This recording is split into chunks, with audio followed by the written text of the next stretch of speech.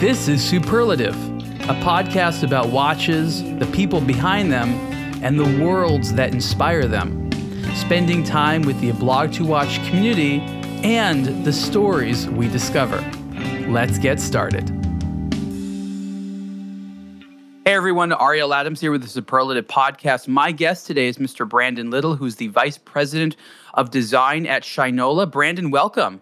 Thank you. Good to hear from you, Ariel. Yes, I remember our first adventure together. We had a lot of great chats some years ago, and it was on a trip to STP, which is Swiss Technology Products, which is owned by the Fossil Group. And at the time, you were working at Zodiac, and now you're at Shinola. Maybe talk a little bit about what your position is at Shinola so people understand, and how did you get to your position at Shinola?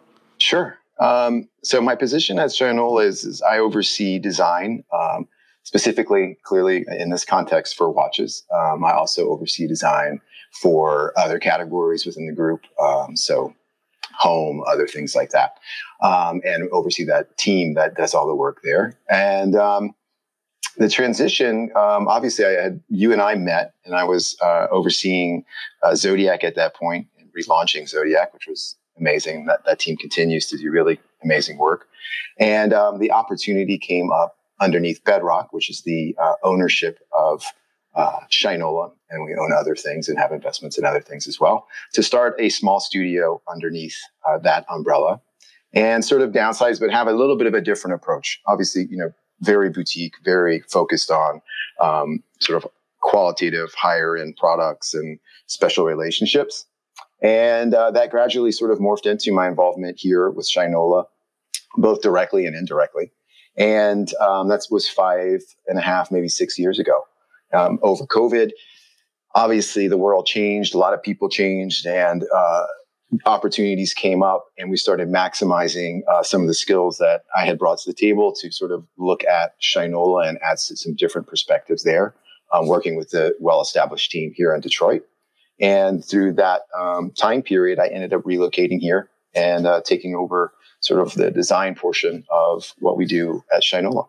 Now, for those who don't know about Shinola and the background, it's an interesting backstory, to be honest. And there's a lot of nuances to it. And I think it's a really cool brand to be at. I think the most important thing to say about Shinola is it's an American company through and through. Yes. It started with the idea of being a watch company that also makes other stuff. And of course, the irony is that Shinola as a name is a classic Detroit name. And there was an opportunity, I think, to buy the building. But Shinola traditionally made shoe polish. It was a shoe polish company. That's why it's called Shinola. Yeah. And there was a lot of interesting financial, tax, patriotic reasons for opening up in Detroit. That's a whole other interesting story. But now the sort of Shinola legacy has become all about watches and leather goods and some other things like that. And the person who started it is the person that also helped start Fossil. So it's no relation to Fossil Group anymore, but it's a similar mentality and sort of working within the same space a little bit. So a slightly different approach to a similar type of theme.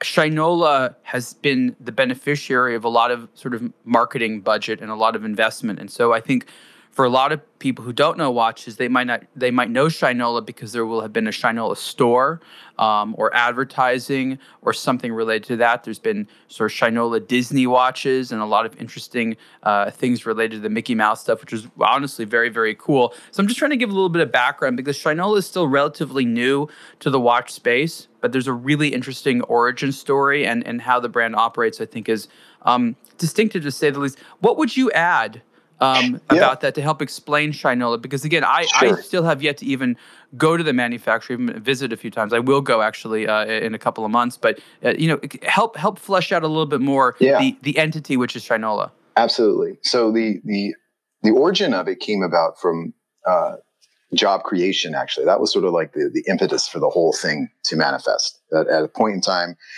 there were persons involved, and the idea was to onshore a movement factory, and that happened to be an item of location was Detroit. Detroit was really in a bad situation at that point in time. There's a skilled labor here that's ingrained with the automotive industry and a lot of other industries that were here. And so the real impetus there was to, hey, the question was, can we onshore making watch movements and assembling watch movements in the United States? Can that be in Detroit? And the answer was yes. That was 10 years ago when that all sort of transpired. And since then, we've continued to add. That was, that we founded the company in 2011. The factory opened up in 2012 in partnership with Rhonda, who's a great partner of ours, and brought all that. It basically shipped over a mini movement factory. And we started training individuals here throughout that time period. And our first watch was in 2013. Which was the Runwell with our Argonite movement that we assembled here in Detroit. So that was sort of the impetus of the whole thing. And that has really taken off. We also added in a watch factory, a watch strap factory in 2014, where we have our own in-house watch strap department. So we bring in leathers. It's all stitched, finished, everything from A to Z. In that way. And now, again, like we're 10 years in, I think we've sold our millionth watch, if I remember correctly, something like that. And we continue to add. So we've got everything from technicians. Obviously, we assemble our watches here. We have assembly of our movements. We also have automatic movements coming in from Switzerland that we calibrate, test, assemble, recalibrate, test, that sort of thing. It's not easy when you get those things shipped over.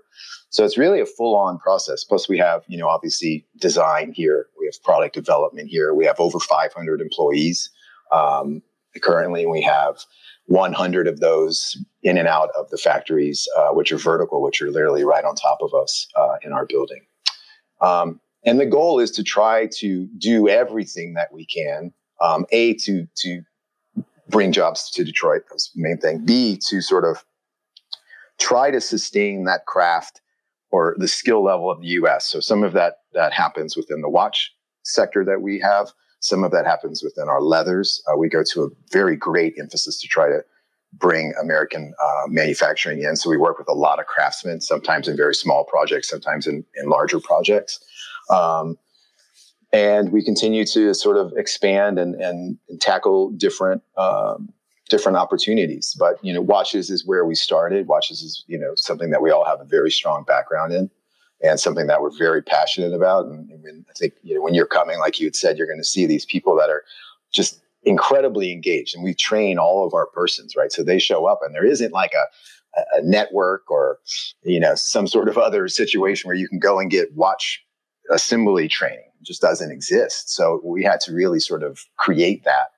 And it's really special when you see everybody come through. And then those persons, we have people who have been with us from the very beginning and now manage entire lines within the factory. So it's really a pretty amazing thing. And unless you sort of come in and see it, I think you had mentioned earlier that, people see, advertisements and things like this. And of course, like we market what we do, but really it's very much a labor of love and very much a commitment to sort of not only Detroit, but to the process of making things, period, and doing them in the United States, which is nice.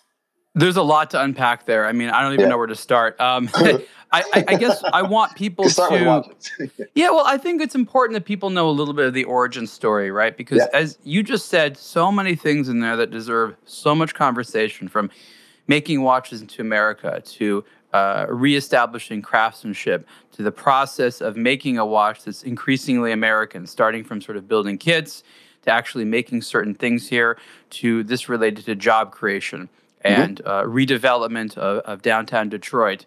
What comes to mind is the history that in the 19th century, America was the top dog for watchmaking. A lot of people may not recognize that globally speaking, when it came to the best watches at the best prices and the fastest production, America was the winner. And it embarrassed Switzerland. And Switzerland actually sent over spies. There was like a famous spy that wrote this sort of damning report when he went back to Switzerland, being like, Americans are kicking our ass. We got to do something about it. And it took quite a while. And it wasn't really until the mid-20th century where it just didn't become as economically feasible to produce watches in America, and a lot of the sort of outsourcing began. Timex was actually one of the sort of the original ones. They were like, "Hey, let's move a lot of stuff over to the Philippines." It was a lot of it was related to complicated geopolitical strategies with the U.S. government and the war efforts and sort of democratic colonialism and things like that. It was just a very deep thing that was so much above and beyond like, let's go to a cheaper place and make our watches. It was so much deeper than that. So America as a place to make watches in the 20th century obviously stopped being that.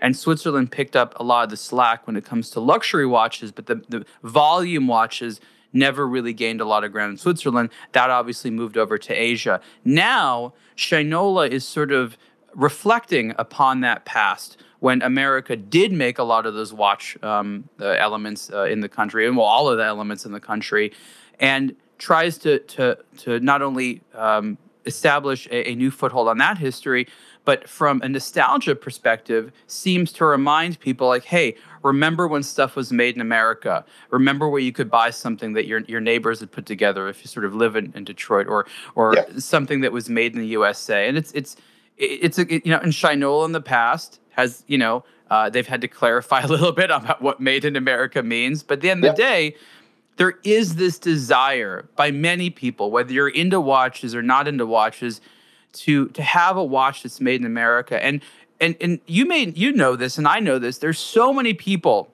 who have attempted to reestablish watchmaking in America, who have thought, oh, it's easy to make movements here. It's easy to make dials or hands or whatever.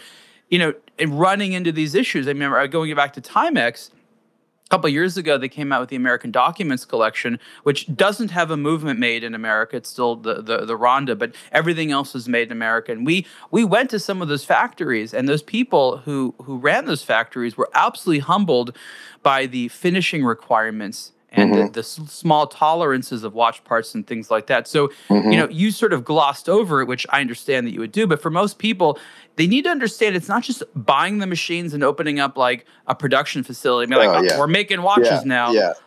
It's more than that, right? Yeah. And I think, speaking about this in earlier was the watch industry in its total is basically a cottage industry. So there isn't one end all be all, let's just say, factory or supplier, right? Like you've got people who make tools, and there's a handful of these guys who make tools, the perfectly flat stamping tool to make a hand. So even without that guy, you don't end up with hands, or you don't end up with indexes, or you don't end up with the little prongs on the back of the index that goes through the dial plate.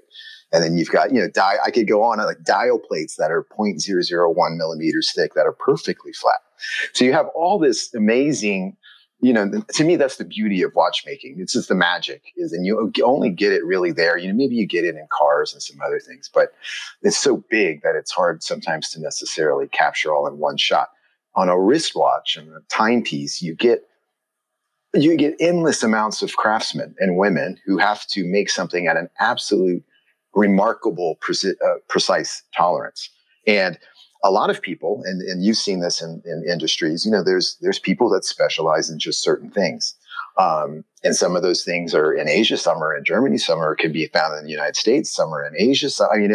And I think the most interesting part, in my opinion, about watchmaking, and I think it's part of the beauty about what's going on in the United States, where you get persons pulling these pieces in and working with all these different people, is that gained knowledge when you are forced to work as a group to bring something intrinsically really incredible to reality. And I think, blessing in disguise is you can't, you physically, the infrastructure isn't here to make everything in the United States. I wouldn't say it's impossible, but it's an incredibly daunting task.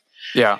And we've gone through that process of trials and tribulations on how far can we push, or how much can you compromise? Because, clearly you could, maybe you could machine a case here, but you'd have to make maybe certain compromises to aesthetic, quality, attention to detail, finishing. You brought up finishing. Finishing's almost an alchemy. It's sort of like you can't really automate finishing. You've got to have someone with the hand. Yeah. You come up with a formula, and then you train someone to follow the formula. There's no way of writing like an instruction manual and hoping that someone can replicate it. And some of these places are generational, so it's it's a task. I think there's a lot of very interesting momentum to try to figure that out to at least the best of your knowledge, and bring in what you can. There's certain people that have sort of taken it upon themselves to learn certain skills, whether that's a guilloche dial, or, some movement components, and these other things. And I think, I hope at least that what we're trying to do and trying to communicate in the best way that we can at Shinola is to bring awareness to that, bring pride to that. Because I think, there is a intrinsic pride. It's when you go to a car manufacturer and someone makes something and it's running and it's beautiful and it takes you somewhere. There's a very strong sense of pride. I liken it to like a city's pride with their sports team, right? Like, how that is, right? Like in LA. Right. So right. It's like as deep as, religion almost. And I think you get that when you dedicate yourself to something. You get that when you learn something and it's using your hands, and then that dedication both to the craft and then that dedication to making something that is seemingly very challenging. And the output's amazing, and I think the return on that is amazing as well. The people that you see that really have incredible pride with their products, it's a beautiful thing to see, and I think it comes through in the product. Absolutely. Now, let's get practical for a moment here. There's a difference between a product being 100% made in the United States and it being from a U.S. company. A lot of it's made in the United States. Of course, Yep. Practically speaking, you're going to have to get things from a variety of suppliers. Yep. From a marketing standpoint, which one of those is the most important one to achieve? Because I'm under the belief that most consumers in America aren't really gung-ho about it being 100% American or else I won't buy it. They want a brand that they feel is American, that speaks to their values, that communicates to them. I guess the question is, am I right in that? Yeah, I think so. I think ultimately it's about trust, and understanding the value proposition and relating to that brand. So whatever that brand is, right? Right. You have you're like, oh, I see myself as part of that, or I value what they're trying to do. I want to be a part of that. We get a lot of that. We have tours through our factory daily. And you out of that tour, you get a chance. You can go to our Canfield store where we have our store and our first store in Detroit. And people just walk away with a totally different point of view, because I don't think it has anything to do when they're walking out, whether it was made in or built in or this, that, or the other. It's surely understanding the ingenuity and the passion and the creativity and the craft to try to do this and walk away with something that represents that. I think that's really the proposition, right? I would agree. I think it's much deeper than just, some sort of tagline or some sort of, made in America or, built in America, as we like to say it, even though it's very, relevant, but it's much more emotional than that. Okay. So you said something interesting about trust, and trust for me begins with developing a relationship with the consumer. And what I noticed that Shinola did very early on is immediately try to create a relationship with the consumer before pushing a particular model, before really focusing on anything related to like a distinctive design. Mm-hmm. What I saw was a brand trying to develop a relationship with the consumer to get their attention. What did Shinola know that made that possible? Because I think that's the right approach. And what can other brands learn? Because what we see is most other brands in this space, especially in Europe and Asia, immediately just throw a product into the market and maybe, if ever, get to actually developing a relationship with the client. Talk a little bit about that, because I think that's so important. Sure. We have over 22 stores currently and over 500 points of sale, actually. And we spend an incredible amount of time both either on the floor of those stores, asking ourselves, like, is this relevant? Is it good? What do you think? Do you like it? Obviously, I mentioned earlier that we have an open door policy, and that's sort of a corporate culture that we have, inviting people in to have a look, making sure that we're asking people, hey, are we doing this the right way? And it's just been really, I think it's actually very refreshing. I mean, you know as well as I do, there's certain industries that can be relatively closed off, right? So you put up these sort of barriers and these walls and you deliver something and you hope that it's relevant and you hope that it's accepted. And I think, the corporate culture that we have here, is very much a small company. And when we have the ability, and especially with our sales teams, we had them in actually today for their 3 days. And I spent literally 6 hours of my day just talking product. And sometimes that's in a formal meeting, and sometimes that's in a very informal. And we ask a lot of questions. What's working? What's not working? How close can we get to the consumer? How close can we can we get an event? Can we get in front? What do they like? What do they not like? And I can tell you so many examples of us listening and then trying to understand through our lens, how can we relate to that? How do we approach it? And then how do we deliver it back? So that I think if you're a customer of Shinola and you make a certain statement, or if you are asking about something, or if there's a need, I think we're really unique in that we listen and we turn around and we pivot and we try in our own way, at least, to answer the question, right, and bring something to the market that continues that relationship, right? Product is a give and take. It's a push and pull.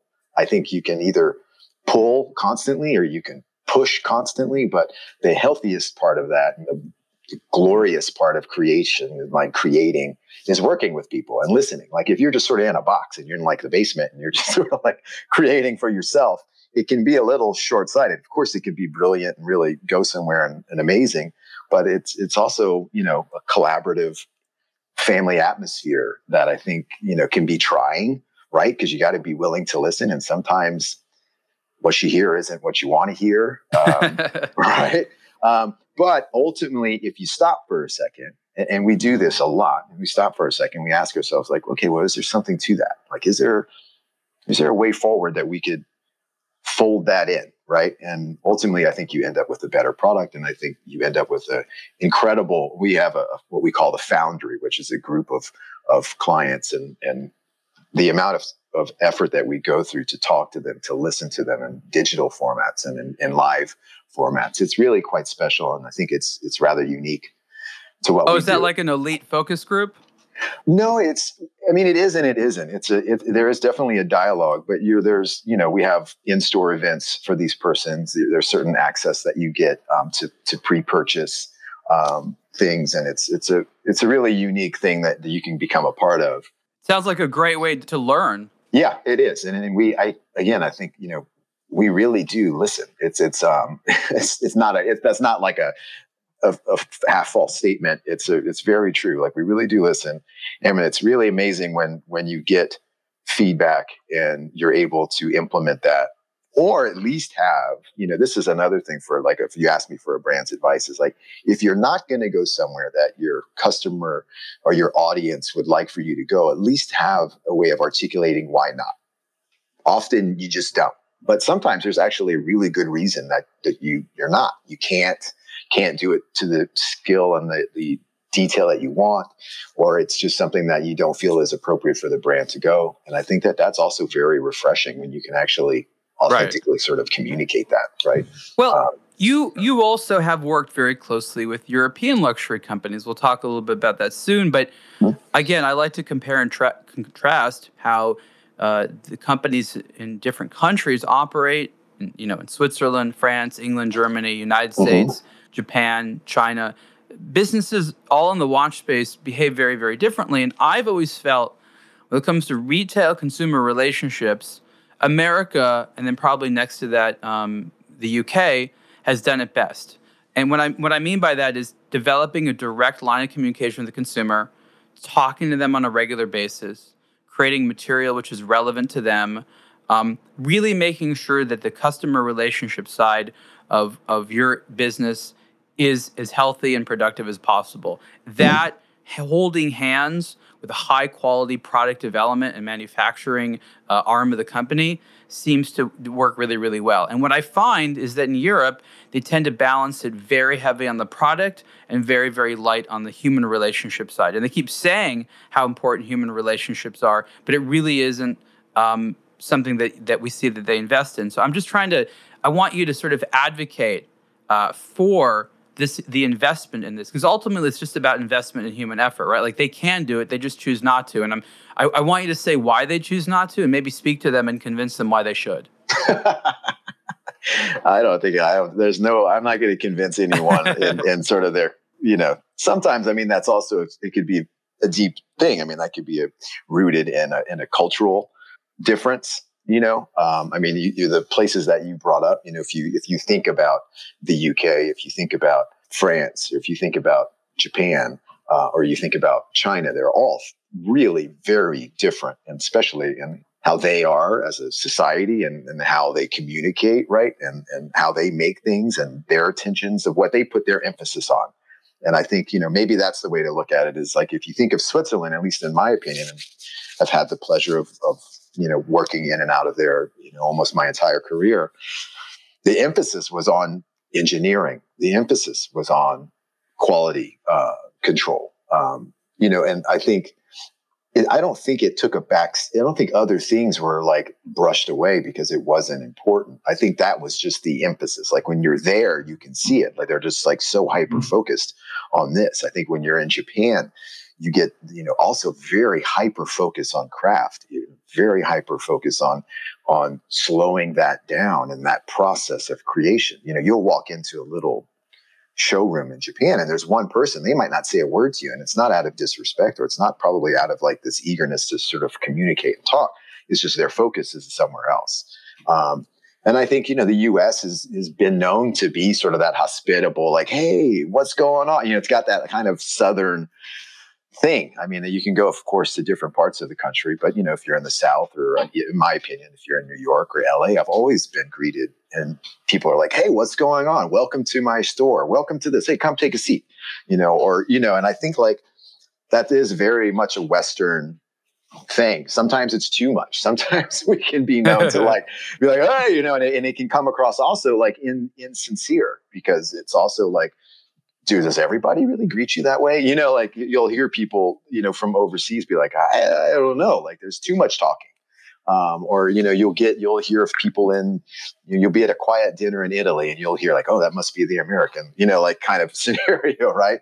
And so I think it's just a mixture. I think it's interesting. I think it is a place that, we bring our cultural differences to the table. And I think one of those is that welcoming, come in, have a seat. Let's talk about this. Let's get to know each other. What do you think about this? Hey, by the way, I make watches. Whereas, and I think you can end up in the seat in Milan, Italy, or France, or Switzerland. And the first statement is, I make timepieces. These are the pieces that I make. And they run you through the attributes and through the parts of that watch before they get into, it's like, hi, my name is X. Yeah. We're kind of the reverse of that. It's, hi, my name's Brandon. I make watches and I make them. And then the other is like, I make watches. And then, by the way, my name is whatever. So I think that's just differences. And it's probably like the joys of a global industry, and that is cottage. I mean, this more than anyone. Like we're all like these little micro Basels, but in the glory days of whether that was Basel or SIHH, when those people, all those personalities would come together and it'd be just this amazing group of somewhat like-minded, but also completely different It's like the UN. It's like the UN. That's how it was sort of I still, miss those days. I thought it was. I do too. It was really amazing. Well, look, I'm so glad you're talking about these topics, because I think that what you may not know is that on the European side, they're mystified by companies like Shinola. Like they see you pop up, they see what appears to be success, they see that your website looks different, you got stores. But one of the things they notice is like, and this is actually changing very quickly at Shinola, but for the most part, you focused on, to them, what were quite low-end watches.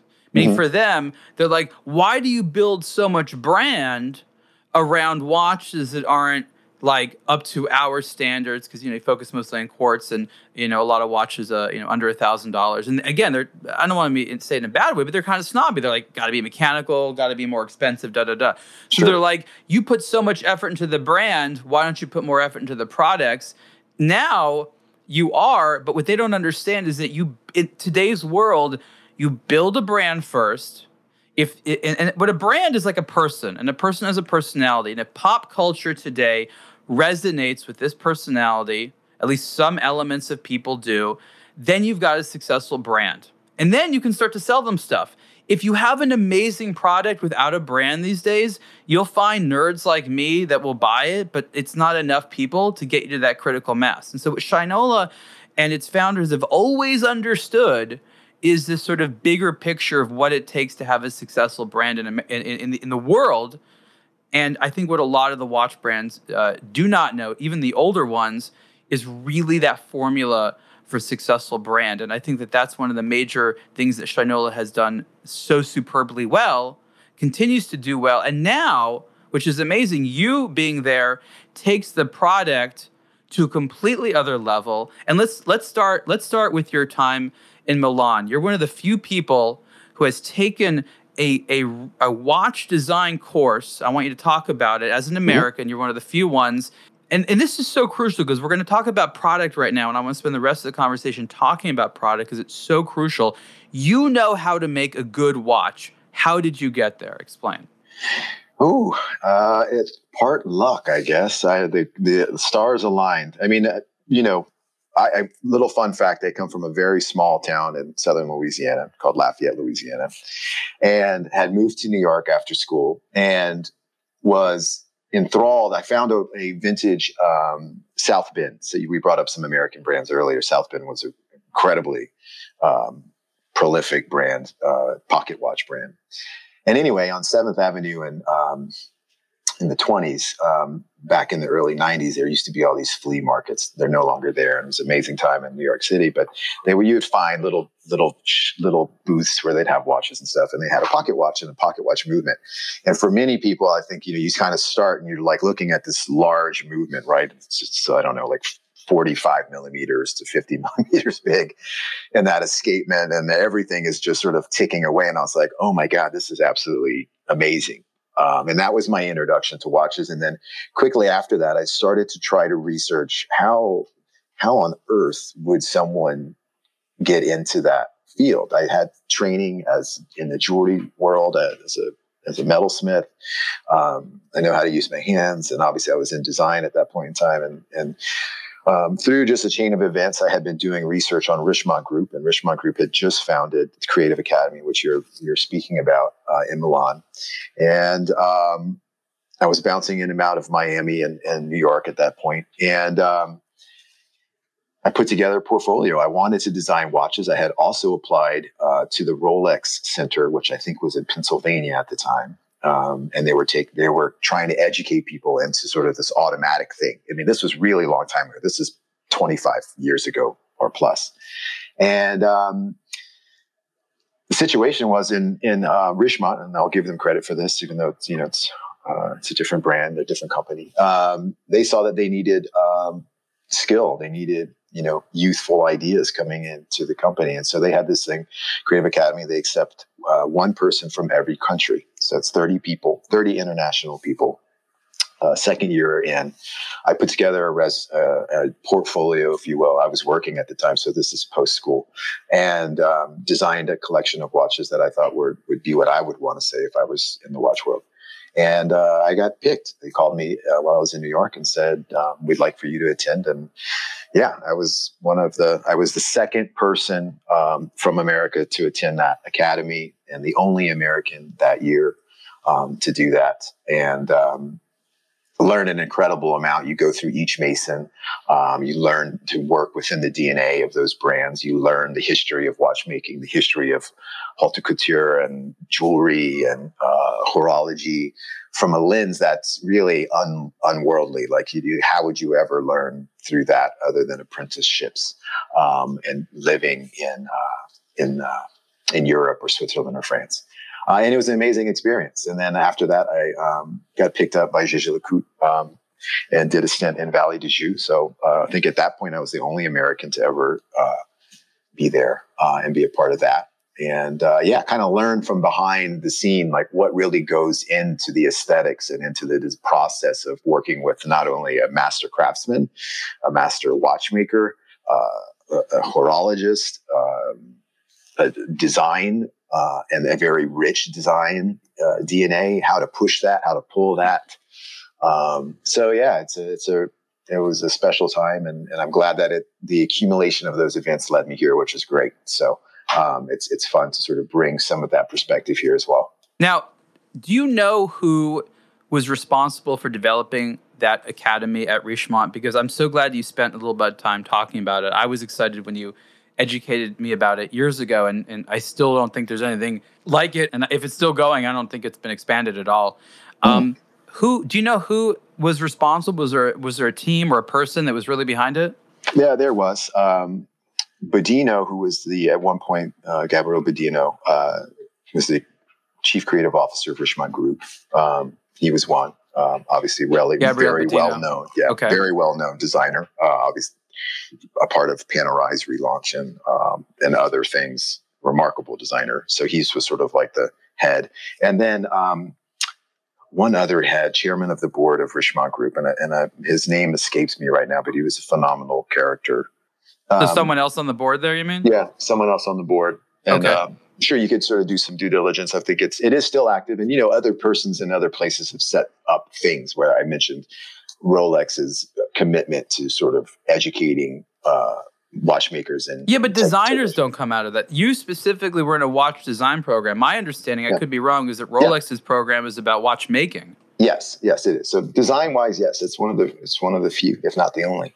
Because people ask me all the time about the genesis of watch designers, and I've had an answer, and that is I'm going to interview some of my favorite watch designers, you being among them, on the Superlative Show and give them the background story. And these background stories, the thing that they have in common is that everybody's a polymath and that everyone sort of came to it accidentally. At some point, they had a drive to do it, so they had the persistent desire to do it. They're like, I want to design watches. But Eric Giroud, who is a very well-regarded, well-known Swiss watch designer, he comes from a music background. Right? Yeah. Some people come from car design, architecture, mathematics, different types of sciences. People have been chefs. Like, there's no one way, but the thing is, you have to be cultured in multiple areas. Hopefully some of them are classics. And then when you approach watch design, you not only understand how a watch works, but, and this is crucial, what people like about them today. And then on top of that, you have to have a good design sense and be able to articulate that visually and say, I know what a watch is, I know what people like about watches, and I know how to make something that people will think is beautiful and desirable. Like, those are three very different skills, and they're very hard to get to. And it's a multidisciplinary approach. That's what being a polymath is. It's liking a bunch of different topics and being curious. And people like that are made, you have to hope that society puts them together, and then you have to discover them and give them entrance. And that's what it is. It's the watch industry saying, hey, if you're someone like Brandon Little and you have all these desires, we'd like to recruit you. And that's very difficult right now. Like you had to find all these things. You had to get really lucky. You had to be right place at the right time. That's not good enough for me to sustain a creative drive. I was just with an executive yesterday from a big watch brand who lamented to me that at the corporate groups, there is not enough creative talent. There's been a creative flight away. There's a serious need for strong, assertive, creative personalities with vision at watch brands, especially in the corporate side. And there's not a good connecting point. What do you think that the industry can do to make itself more attractive to more people like yourself? Yeah. You have to open your door. So, does anyone know it's a possibility? I am lucky enough to have had the inquisitive approach to life and be like, well, what is that? Well, somebody's got to do that. Like, can you make money at that? What is it? Right. And I think you got to open the door. You've got to do things like this. You've got to, hopefully educate people. We are actually in a CCS building, the College of Creative Studies for Detroit. So we have a involvement there to shed light on, industrial design, watch technicians and all of those things. And we do a pretty good job at doing that. I know others now try to do that within, other colleges like Savannah as well. So you've got to put effort in it. I think as a society, it also has to be seen as an option. So if you're in schools, where I grew up at least, it was like, hey, you could be a lawyer, you could be a doctor, or you go into trade school, and that meant carpentry or welding. welding was a really big thing where I grew up. But it wasn't until, a reality show about welding motorcycles, what I've ever would have put together, that I could like make a living and actually make really awesome objects that, roll, right? Like, right. It took something of that catalyst to almost, in my opinion, like wake us back up about craft and what does craft mean through the lens of U.S. makers. And it's a funny thing, but I really do give a lot of credit. And I can't remember the name of that show. What was it? The motorcycle show where the dad and the son were making, motorcycles. Like American Chopper? Yeah, like something's going to happen. There's all this drama and they create these amazing things. And your pinstriping came back. You had airbrush, you had the painting aspect of that. So you got this sort of thing, like you're like, oh, wait a minute. If I don't want to go down this channel, if I don't want to be a doctor, that's just not my aptitude. It's not where my heart is. It's not my whatever. It was almost like, well, I guess I'll settle in BEX. Well, no, like now it's amazing. You can go in other places, and maybe social media, maybe the internet we have to thank it for that, maybe. So I think, watches, the great thing about watches over the last 20 years is they became something. I think, post 30 years ago, they were something, but it was so cottage. It was so small. And you didn't necessarily have like the plethora. You didn't have amazing, outlets like yours or Revolution. You didn't have watch magazines, that's for sure. And so it had to sort of like disappear, and then it got brought back. And when it brought back, it was amazing because people relate and become inspired by watches and the fact that it's just this machine that keeps time, which is amazing.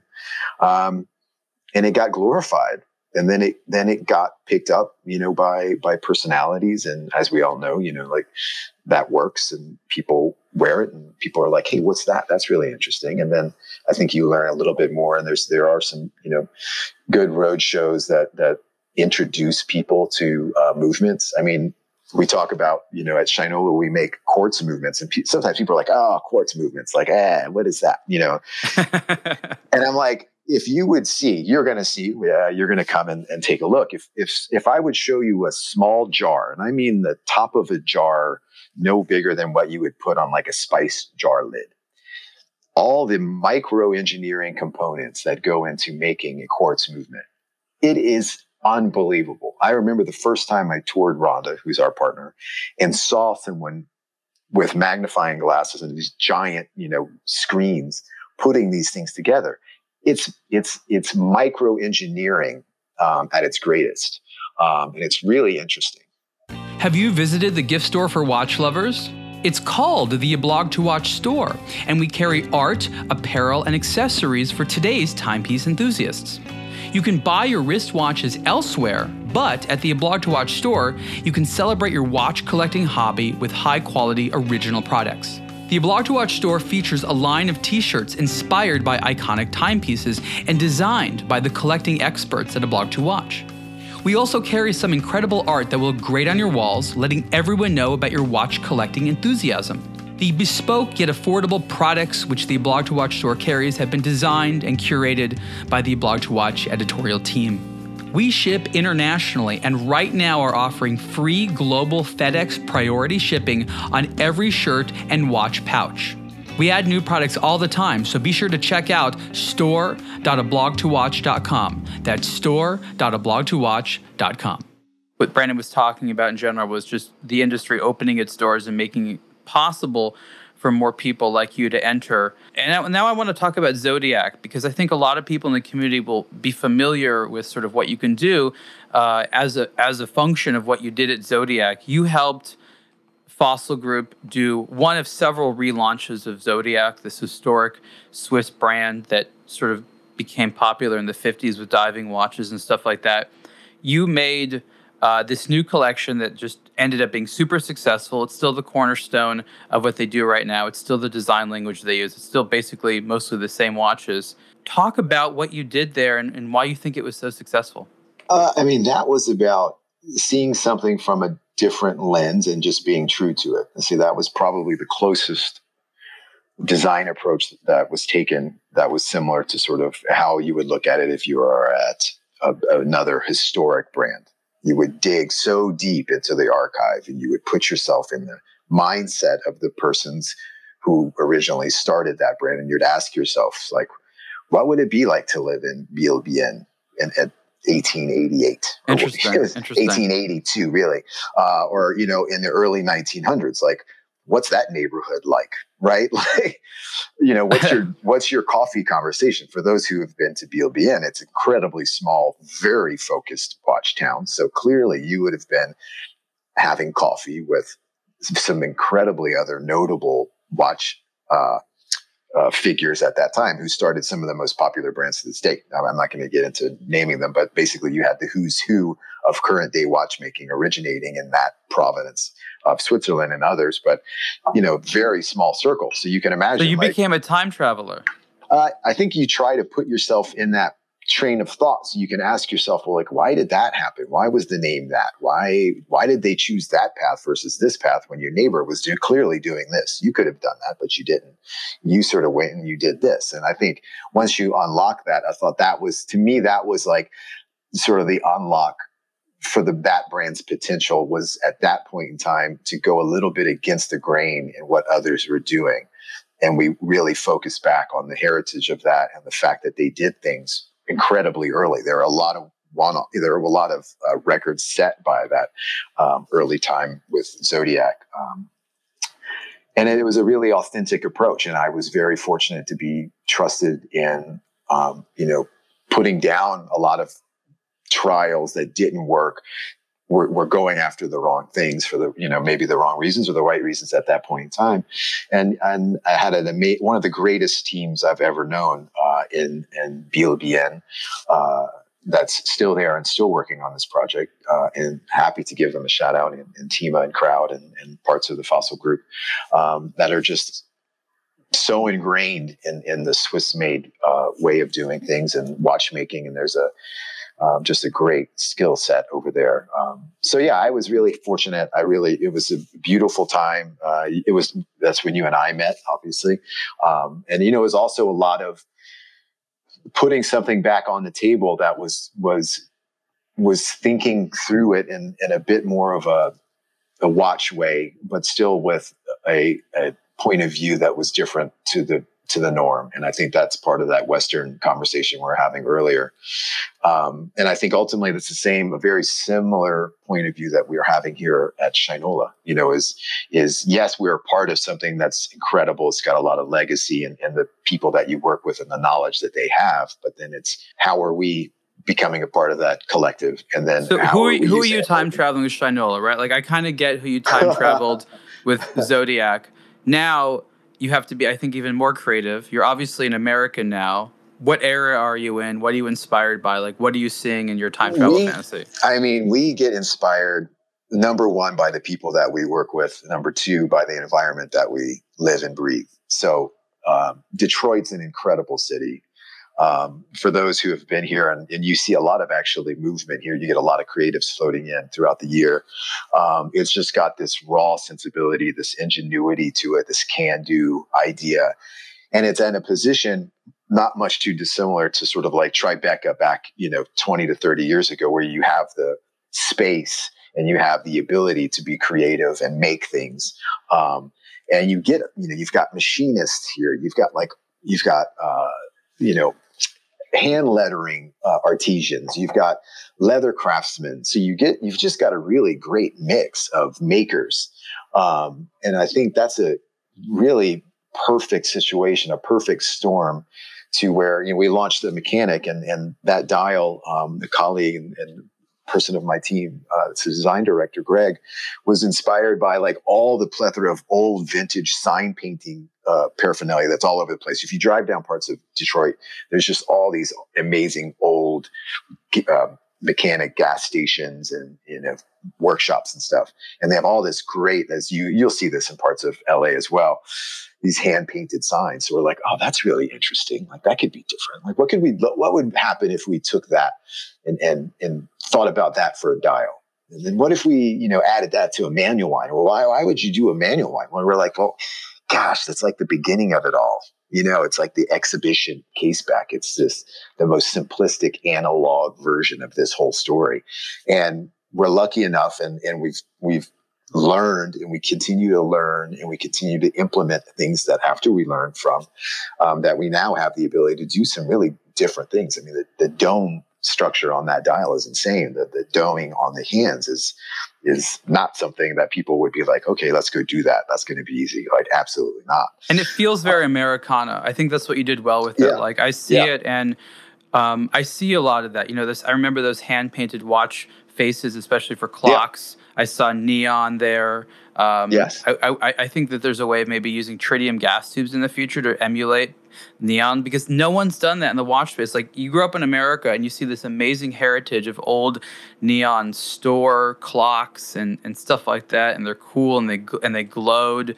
And there's got to be ways of emulating that look. So I saw a lot of that, and I feel that if you are a person who has Americana as part of your collective nostalgia, these are going to resonate with you. And I think you did a good job. But it seems like this is just a start.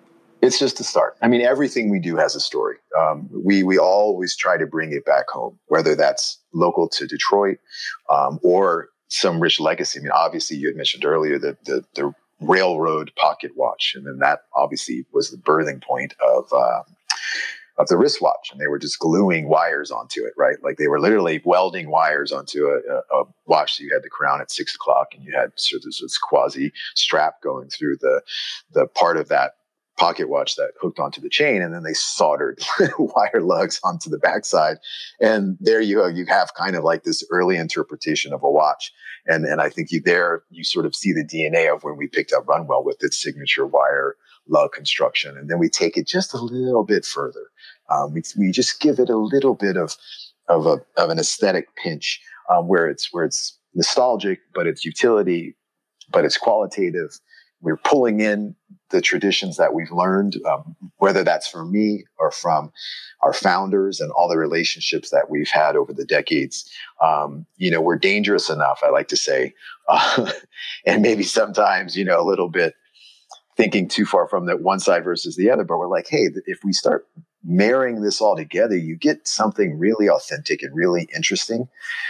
And I think that's, to me, the beauty of Shinola, of any Shinola product, but definitely the watches, is that there's a story to be told. And I can't tell you, and it's a bit of a tangent, but I can't tell you how many people that I come across, and all my colleagues come across from the brand, that have a story about when they bought their Shinola. It's the most amazing thing that you'll ever witness. And if you're sort of like new to it, and you're in some random environment, and they're like, oh, you work for Shinola. Let me tell you about this time. I got this Shinola on this thing, or I saw this and I loved it, and I was gifted it, and this, and this, and it evolves, and you get just this incredible, it goes back to that customer, right? And you're just like, wow, that's why, number one, we're doing it when you walk the floor and you see incredibly passionate people with jobs and loving what they're creating. Number two, full circle, you get it when you're out in the street and someone's like, oh, you work for Shinola. It doesn't even matter what you do. It's just that, oh my God, like, you're a part of that. Yes, I bought this watch, or this was gifted to me and I just love it. And I've got 8 now. It's like, wow. And, and now we've afforded ourselves, and through, a lot of hard work and a lot of people, we can now do that with automatics. We can now do very technical product. We do all of our testing in-house on our Monster watch. It's certified, dive watch. And we've got manual lines, and we've got automatics, and we've got Regatta timers, and we've got limited edition chronographs that, that we're selling out. I mean, we can't even make enough of them. And those are at $290.95. Great product. So, trials and tribulations, it's never easy. It's not easy for anybody. But I think the passion is showing through. I said the steadfast ingenuity to what we started 10 years ago is very much alive and strong. And with all of that comes, hopefully at the end of the day, you get to create products that, watches that people relate to, and sort of become conversations, become a part of their own little culture. No, so for me, I think what's been sort of an interesting experience with Shinola, and this has been unlike many luxury brands, is I've seen a lot of them on wrists, out and about over the last decade. A lot of these sort of high-end brands come in, and just by nature of what they are, they're going to be so elusive in the wild that you're so rarely going to see one. But because Shinola was meant to be, and I think continues to want to be a mainstream product, you would see these watches everywhere, and they're very distinctive. And they did their job very well. And I think the initial launch into the market and the American market was very successful and did a good job. And I don't know that Shinola gets enough credit for that. And right now, it seems like the product is getting just such much more attention, really increasing in a lot of ways. I'm guessing that it's still going to be core quartz, but that this, the automatic side is going to be still a real and big part of it. I guess one of my questions is, where are prices going to stabilize to? Because I'm seeing, a lot of different prices hovering from about $1,500 to over $3,000 for the Mackinac.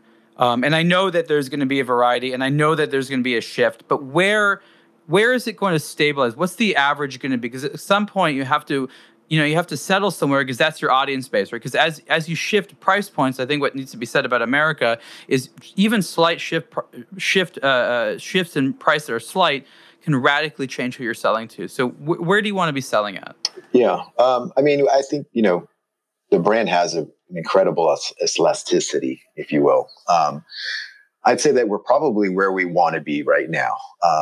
We still want to be well worn and worn out, right? We don't want to, be put in a drawer and that sort of thing. So I think I would say we're about where we want to be, and maybe that ends up being, in that $800 to $1,500 spectrum. If you think of the average AUR price, right, like average prices, but we've got a very, we're obviously incredibly dedicated to our quartz platforms, and we continue to do that.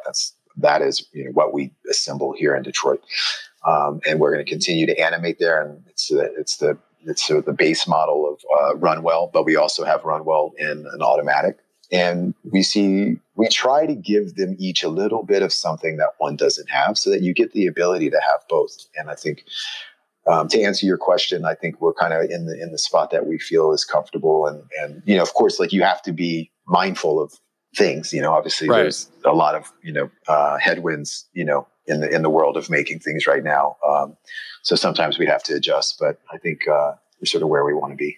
Okay, no, that makes sense. Now, when it comes to the sort of focus on the enthusiast, that's what I see happening. This is how I would describe it. I'd like to hear your thoughts, but the brand is still trying to sell to the core type of mainstream American luxury buyer, but now there's sort of going to be one arm of the company which is going to say, hey, let's make watches that are enthusiast grade for enthusiasts, experimenting with things here and there. It's just going to further legitimize the brand, and it's going to open it up to sort of the watch collector side that maybe hasn't had as much to enjoy in it. Is that correct, or is there a different philosophy at play? No, absolutely. Okay. I think, and this goes in other, I think it's an interesting way to sort of, there's the more general population, or the customer base that are looking for quality, incredible things. And then you can always geek out. You can always go north, and that could be in watches. It could be in audio. It could be in leather, where you go, really deep into it. Like, what is that article? What is the movie? All those things. And I think sometimes, like, certain brands don't have the ability to skate both of those. They're either one or the other. And I think a really beautiful thing that has happened is that our customer has also grown with us, and his or her appreciation for all of these things has grown as well. So they're also asking us, like, hey, well, what does that, what does an automatic look like in this idea?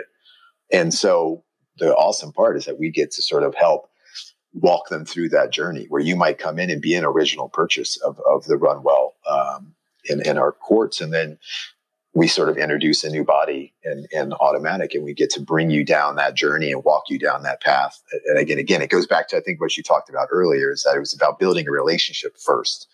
It was about selling them something way, way down the line. It's not really even about selling, really, right? So it's about producing our passions and creating jobs, and the byproduct of that is gratefully selling things. So. Now, I know in Europe, one of the common reasons that people like mechanical watches is it feels more traditional. And in Europe, buying and owning and being part of tradition is something that has value, both personally and social status value. Sure. In America, yes, tradition means something, but we have less of it around us, and there seems to be a little bit more emphasis on novelty and independence and personality. So I guess the question is, Americans undoubtedly like mechanical watches, but my belief is they like them for a different reason than Europeans. How would you describe why it is that an American might like a mechanical watch versus a quartz watch? I mean, I can really only speak about myself, I guess, but for me, it was the magic of it all. I think if I put myself in the position of growing up in Switzerland, let's just say, you're naturally, I don't want to say desensitized to it, but you grow up with like this thing, right? It's all over. You've been in Geneva, like it's everywhere, right? And I think for the most part, it's magical. And I think, at least in my opinion, when you see a mechanical movement, quartz movement also, but a mechanical movement, when that heart starts to pump and it's got continuous energy, you're just sort of like, oh my gosh, like what is that? And how does that actually work? Like it's almost mind bending when you think someone invented it, to be honest. But I think that, I think there's a unknown, I think there's a magic to it because it's intrinsically like you're not going to walk down the street and see a watchmaker in your local store. It's rather rare, right? Right. At least, early on. And even nowadays, if you go to a very nice jewelry store or a watch store or, some of these really great stores that are out there, handful of them are in very small, or in the bigger cities, so New York, San Francisco, LA or whatnot, but still even there. And this is interesting. I ask myself this a lot. It's like, they don't really ever expose their watch departments. Like you don't see behind the hood at jewelry store X. Every once in a while now you'll see a jeweler's bench, but you rarely see all the tools and all the machines that go into testing and assembling, or at least just servicing a watch movement. And I think that's part of that lure, right? Like it's like that unknown. And I think that that's really interesting and special.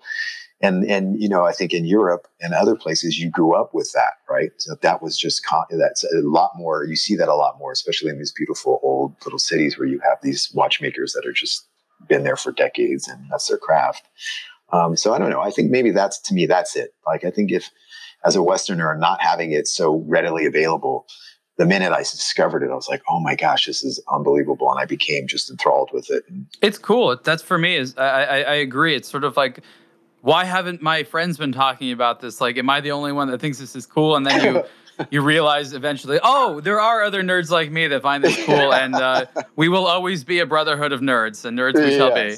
Yes. But, I've never met someone that's looked through a loop at a watch event or, whether that's in our workshops or anything, that has not been blown away by what goes on in there. I don't know about you. I've never met someone that's looked at one and been like, oh, okay, yeah, whatever, and just walked off. It has never happened to me. So I think like that in itself is an opportunity. No, it's universally impressive. I think that the leap that you need to take after that is first you need to sort of discover that they're cool. And then the leap after that, which is crucial for the industry, is, and now I want to spend money to buy one. Because there's plenty of things that you can think are cool that you're like, that's cool when people have it, but like, that's not for me. But being like, you want to watch, you want to spend money on one, right? And then maybe you want to buy another watch and you feel the urge again. And then it becomes this sort of habitual thing, which is, that's when you start spending money on the hobby. Yes. And it can go quick. Well, I mean, but that's ultimately what it is, the industry has to facilitate a healthy hobbyist community. Yes. It's becoming a hobbyist, which makes you a watch consumer. There's such a small amount of actual repeat business that happens from non-hobbyists. Yes, there's going to be people that are going to get gifts or buy one nice conservative watch for business meetings or whatever. But the industry seems to really rely on repeat customers who will buy multiple watches over their life, hopefully more than one a year. And they are, even if they don't think of themselves as being hobbyists. And so what do you need to have hobbyists? You need to have media. You need to have opportunities for them to learn and to get together. You need to make them feel like they are actually a community. And it's funny because as much as the watch industry relies on itself to keep itself going, it's so combative. There seems to be so little effective teamwork. Why do you think that is? I've asked myself that question. You know what I mean, right? Like, how would you say that? I say lack of teamwork.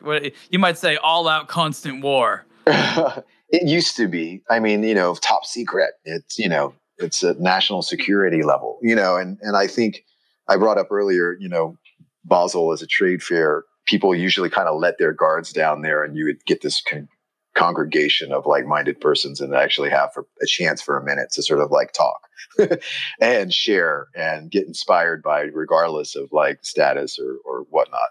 So, I think that it was a highly competitive market for a long time. I think that there wasn't, the pool of creativity or the pool of manufacturing maybe wasn't as great as it once was. So there was a lot of investment there. And I think a lot of people held it close to their chest.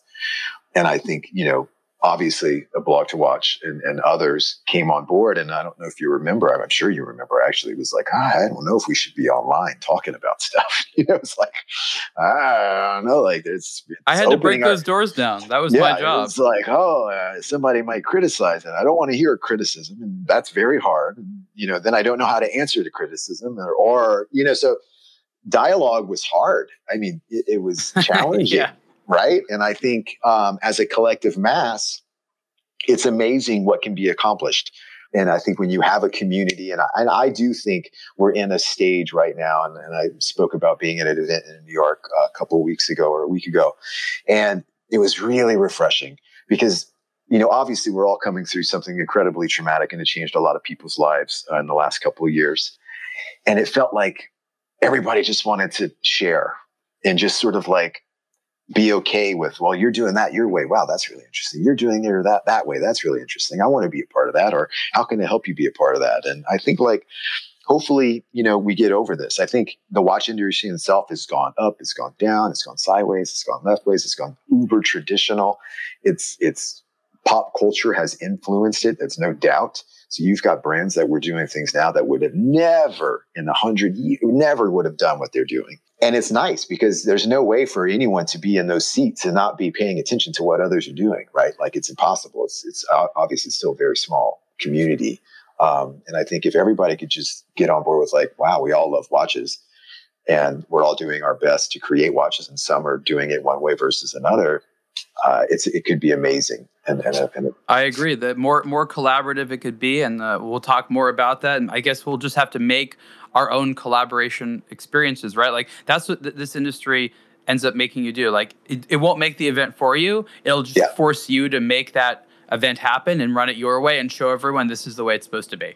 Yeah, and I think everybody. I mean, ultimately, I've met so many great people that within the last 10 years are just so passionate about watches and so passionate about all the details that go into that. And, the beauty of the internet, it's given someone a place to congregate and at least share with them that passion.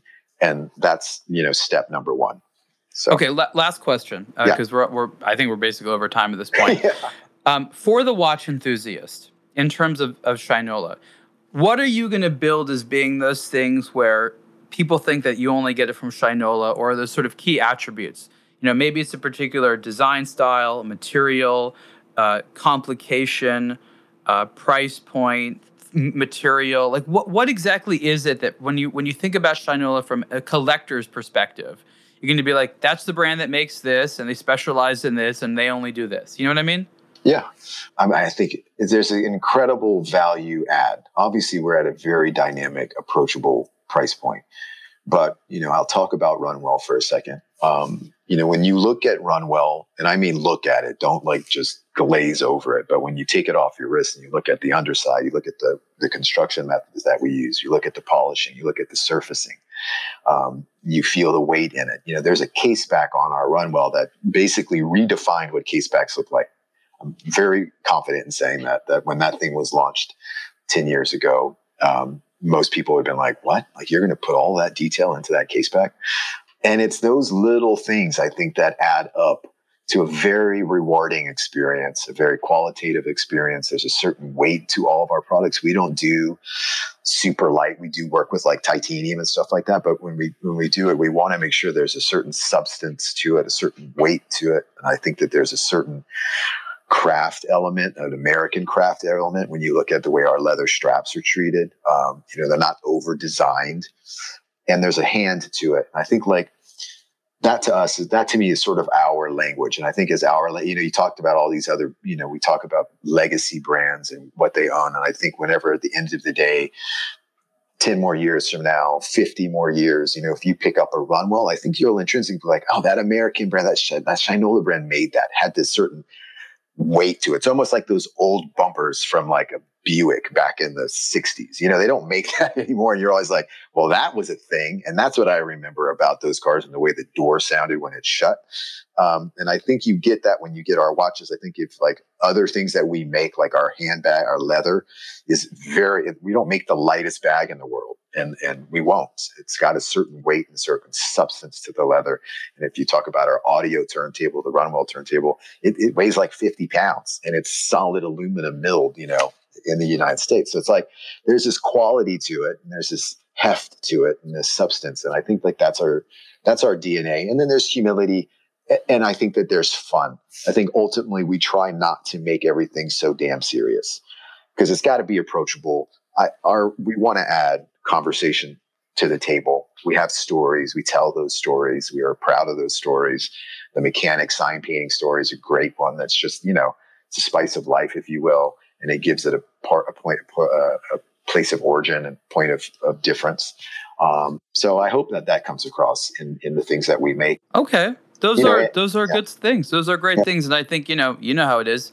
You're going to have to do these events where you have to create experiences and people learn these values one by one and reinforce them over time and then eventually build a community. I mean, this is the long journey that a brand has to go down in addition to having, great designs and great products.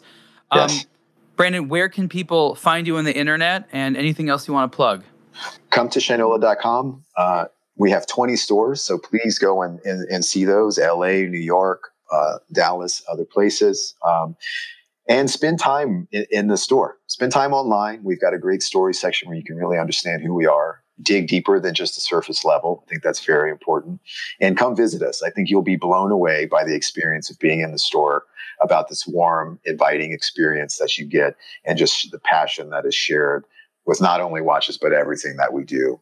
And I can guarantee you'll walk away and be pleased with that experience and hopefully come back at some point in that relationship and become a partner.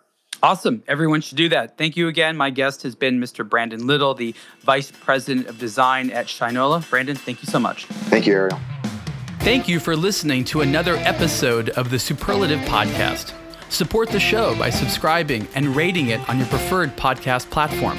For questions, comments, and ideas, please email the show at superlative@ablog2watch.com. For the latest in watch news, reviews, and culture, visit ablog2watch.com.